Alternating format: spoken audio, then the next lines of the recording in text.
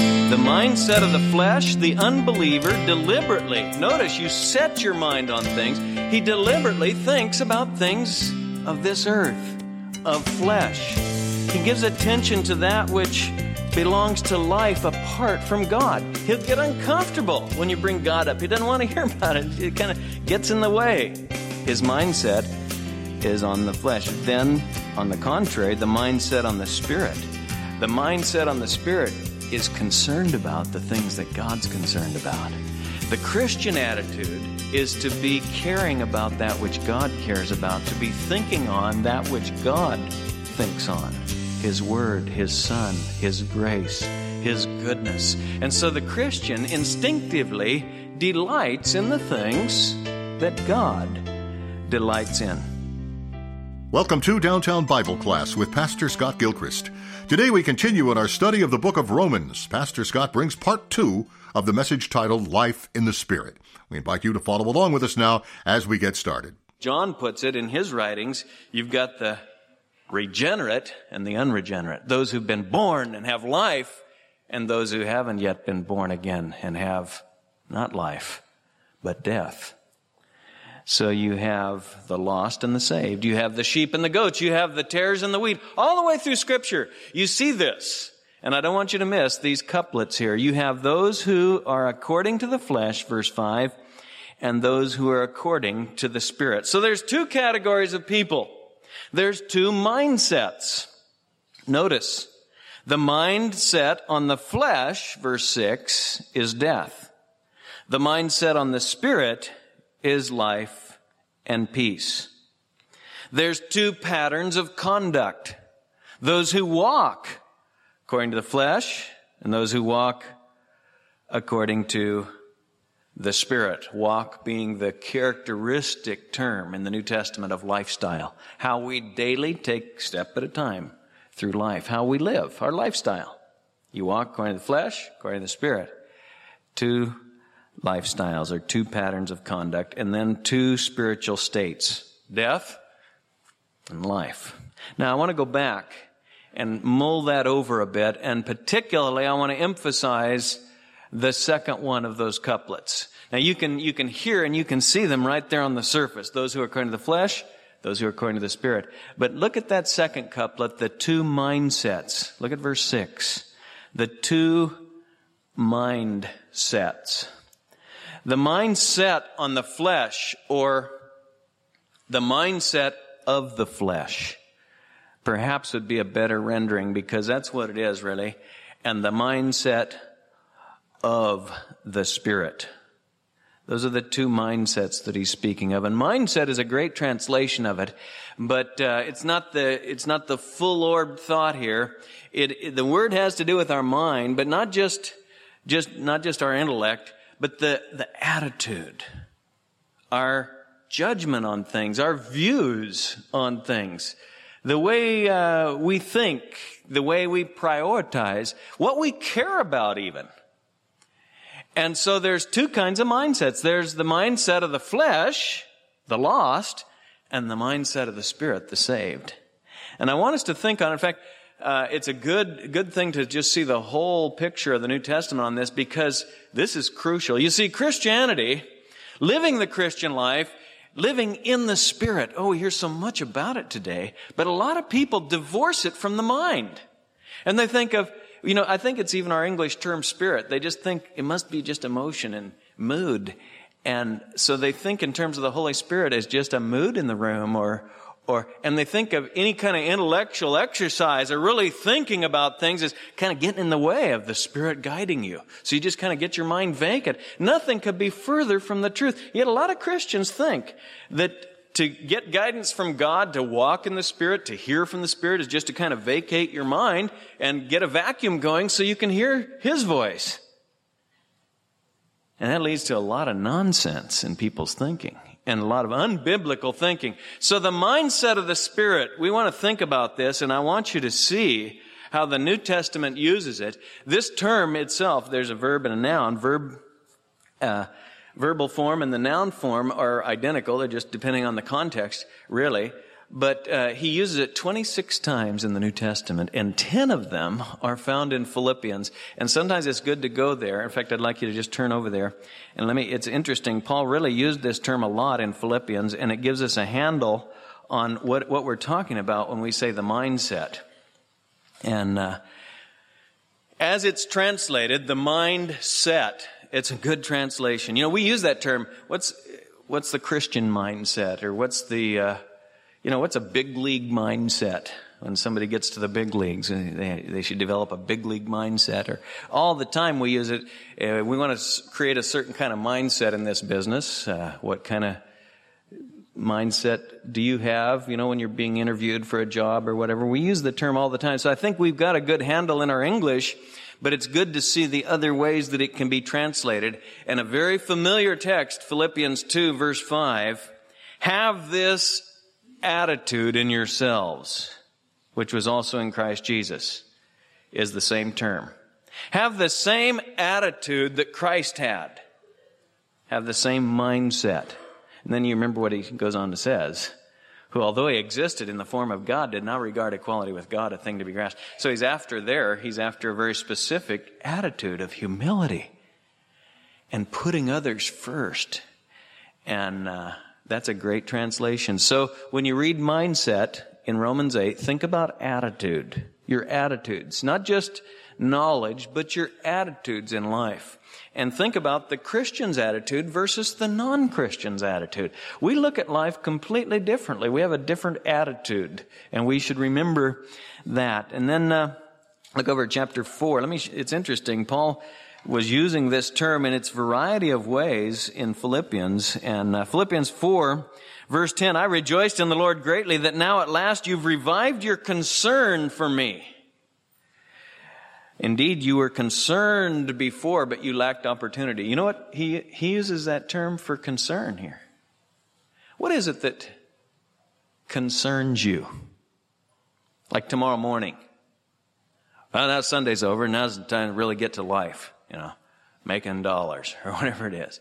Or getting the job done or doing the best. What is it that really concerns you in life? What is your mind set on? That's a good way to ask it, isn't it? What do you really set your mind on? What is your focus? What is your attitude? What is your concern? What do you care about? Your concerns. Turn back a page and look at verse 18 of chapter 3. Many walk, of whom I often told you, and now tell you even weeping, that they are enemies of the cross of Christ, whose end is destruction, whose God is their belly. Their appetites. They live just like the world. In fact, they are the world. They live for pleasure or fulfillment or whatever. Their God is their belly, literally. Their appetites. They live like animals. That's the non-Christian mindset. And notice he goes on and describes it.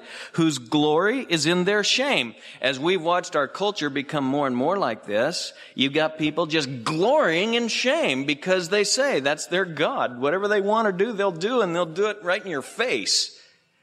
And notice, they set their minds on earthly things. Now you see gross illustration of it in our culture today, but it can also be very respectable in our culture. And there are many people, maybe you are here. And verse 19 at the end there describes you. You set your mind. He doesn't use the term worldly or sensual or gross now. He said that earlier when he talked about their belly, their appetites, just the base instincts of the natural man. But now he comes and says it in a more refined way. They set their mind on earthly things. There are people who think they're Christians, whose whole mindset, whose whole attitude, whose whole concern in life is just earthly things. Didn't God give us these things to enjoy? Yes. And so they focus on these, and they've made these things their God, and they think that their God is Jesus Christ. And it's not true. But you can see how Paul uses these terms in Philippians. He uses it repeatedly. And then I won't go to it, but I'll just suggest to you that in Acts 28, interesting use of the term, when Paul got to Rome and they sent Jewish leaders there, and they said, we've heard about this sect of yours. that you're involved in. We haven't heard anything good or bad. We just want to get your views on the thing. Remember? Right at the end of Acts 28, it's verse 22. They said, we'd like your views. And this is the term they used. We'd like your opinion, your view. Now, come back to Romans 8. And that's what we're talking about when we say mindset. The mindset of the flesh, the unbeliever deliberately, notice you set your mind on things. He deliberately thinks about things of this earth, of flesh. He gives attention to that which belongs to life apart from God. He'll get uncomfortable when you bring God up. He doesn't want to hear about it. It kind of gets in the way. His mindset is on the flesh. Then, on the contrary, the mindset on the Spirit. The mindset on the Spirit is concerned about the things that God's concerned about.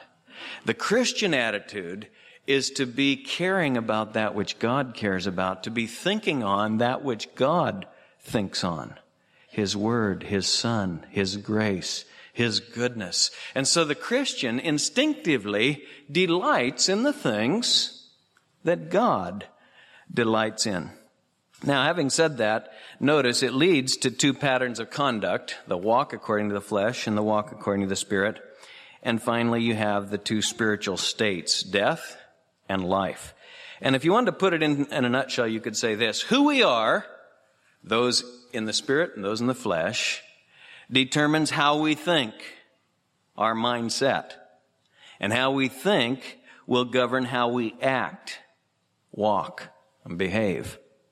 And then you could say that leads to, but I would be careful here because, yes, sin and the life, or the existence, perhaps I should say, that is just occupied with this world is the life of the non-believer. That's the existence of the non-believer. And of course, it does lead to death. And Christians do inherit eternal life. So sin does bring death. The wages of sin is death, but that's not really what he's after here in Romans 8. What he's after is he's saying that existence, living according to the flesh, walking according to the flesh, setting your mind on things, it's death. It's the very state of death. And you see that all around us today. People are dead. It's not that they're going to die for their sin. They're dead spiritually. And their very state is spiritual death. And it's not surprising that we see, as the culture has moved further and further from the truth of God, that death has become a culture of itself. And those who are respectable and wear suits and make laws, say it's okay to kill because we'll determine what life is. And so there's all kinds of professional, legalized, clean slaughter going on. But those same respectable ones will just act in, shock and horror when death erupts in another realm, like a gun in a classroom or a school, or a church, when some guy decides that he'll take life. And death is becoming part of the culture and celebrated, and young people advocate it. So that's just the fruit of the state that the natural man is in. All those who are according to the flesh. Now, I want to look, we don't have time, but I want to anyway. So we'll make time just very briefly, and then we'll come back and look at this again. But I want to talk about 5 things that characterize the flesh and the spirit here. And we need to see it, and then we'll just come back and take another run at it. But the fleshly mindset, and I'm going to pick on this word mindset because that's the focus Paul uses. He uses it repeatedly, 5, 6, 7. He uses this term mindset because he's after how we think, okay? And the Christian mindset versus the non-Christian mindset. And I've already said some of these things, but I want us to look at the negative because that's what he emphasizes, and then enjoy the positive opposite of that. So the mindset on the flesh, first of all, number 1, verse 6, is death. Turn that around. When a person comes to Jesus Christ, there is life. The mindset on the spirit is life and peace. This is eternal life, Jesus prayed, that they might know thee. When you come to know Jesus Christ, it isn't just justification. Romans spent a long time on that. But there's more there. There's life and peace. I came that they might have life, not existence, but life. You recently came to Christ? You know what I'm talking about. You have life now. Death is ultimately separation. The mindset on the flesh is death. You are separated from God, but now you have life. You have relationship with Him. And that's why the Gospel of John repeatedly, I think it's 58 times, he says you've got life in Christ. You believe and you have life. And that's the first thing he underlines. Then secondly, the fleshly mindset, verse 7, is hostile toward God. It's hostile toward God. That is one of the strongest indictments in all of Scripture. The natural mindset, the mindset on the flesh, is hostile toward God. Turn that around, and Christian thinking, Christian attitude is reconciled to God. It loves God. The believer loves the things of God. You know, sometimes people say, am I saved? Do you love the things of God? Do you love Him? Do you love His Word? Or is it hostility to you? You say, well, I'm here. Well, that's good. A lot of people come to church, aren't Christians, but you'll find that Christians do go to church because we love to hear the things, we love to sing the things of God. We're not hostile toward God. Our mindset is positive toward God. We love Him. We love His Word. We love the things of God. We love the children of God. If we say we love God and hate His kids, we're liars. Remember that? 1 John. So there's this hostility toward God that the fleshly mindset has, verse 7, and he doesn't comment on it, but the obvious is the other way around. In fact, look over at verse 28. God causes all things to work together for good to who? To Christians, that's who. But how are Christians described there? Those who love God. Do you love Him? I often ask people that. I ask people that sometimes when they're being belligerent and stubborn and willfully saying, I know I shouldn't, but I'm going to anyway.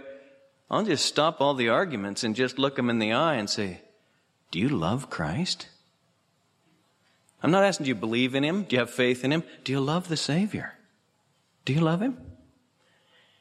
And I am shocked if anyone who says they know Him can't answer that immediately and be humbled by the very question.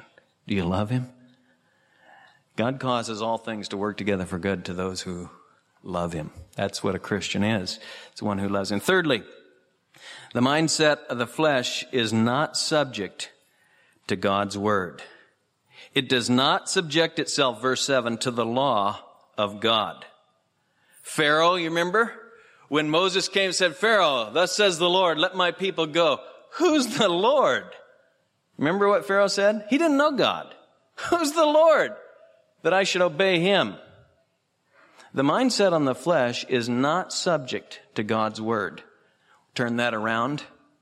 The mindset of the Spirit, the Christian, is subject to God's Word. He loves God's Word. He listens to the voice of God as found on Scripture, in the pages of Scripture, and he responds to it. Fourth,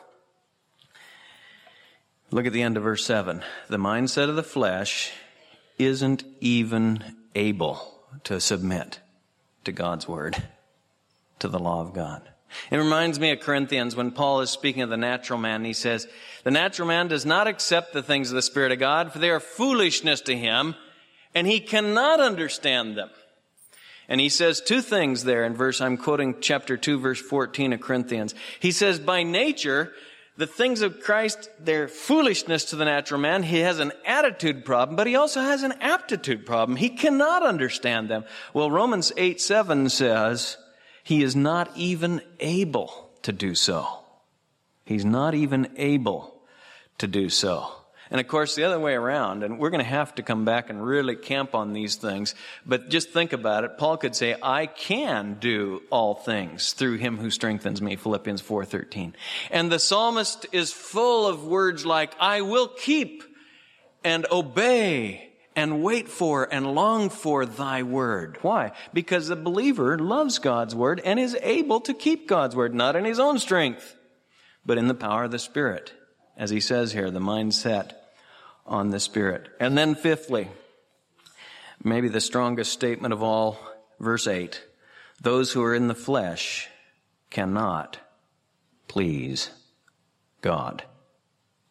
And let me turn that around and say that those who are in the Spirit can. When you come to Jesus Christ, you are born again and you can please Him. Now, don't misunderstand that. There is only one who could say, I always do the things that please the Father.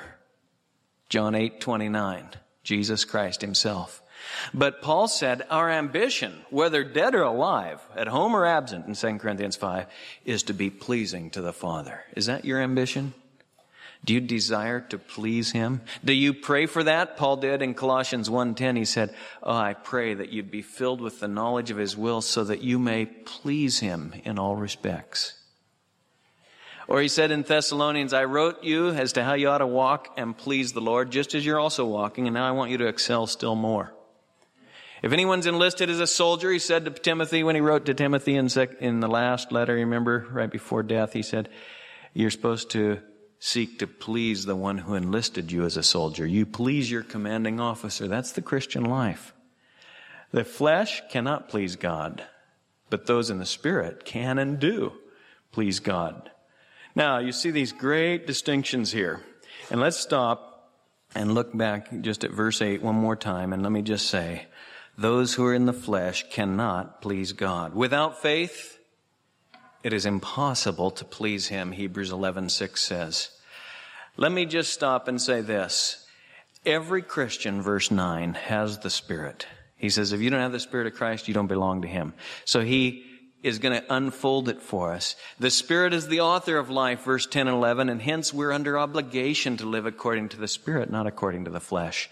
And He's going to unfold this for us, but He has given us the two kinds of people, the two mindsets, the two patterns of conduct, and He's given us the two states. And there's great contrast, and there's great wealth for our lives as Christians to just think on these things and enjoy the fact that we have everything we'll ever need in Christ Jesus. We have everything we'll ever need in Christ to walk in the Spirit, and He dwells in us. And so our responsibility as Christians is to let Him empower us and guide us. Someone says, how? And I'll just stop by saying this. Obviously, you can't read this section and not see the importance of the mind. Set your mind on things above, not on things that are on earth. Let these wholesome, good, righteous things dwell in your mind, he says in Philippians. And so let me encourage you, Christian, fill your mind with the things of God. Don't ever think that to walk in the Spirit is to somehow just kind of get in a zone and just hear from God. No. Fill your mind with the mind of Christ. Fill your mind with His words. Let the word of Christ richly dwell within you, and you will hear from God, and He will guide and direct your life, and you will please God.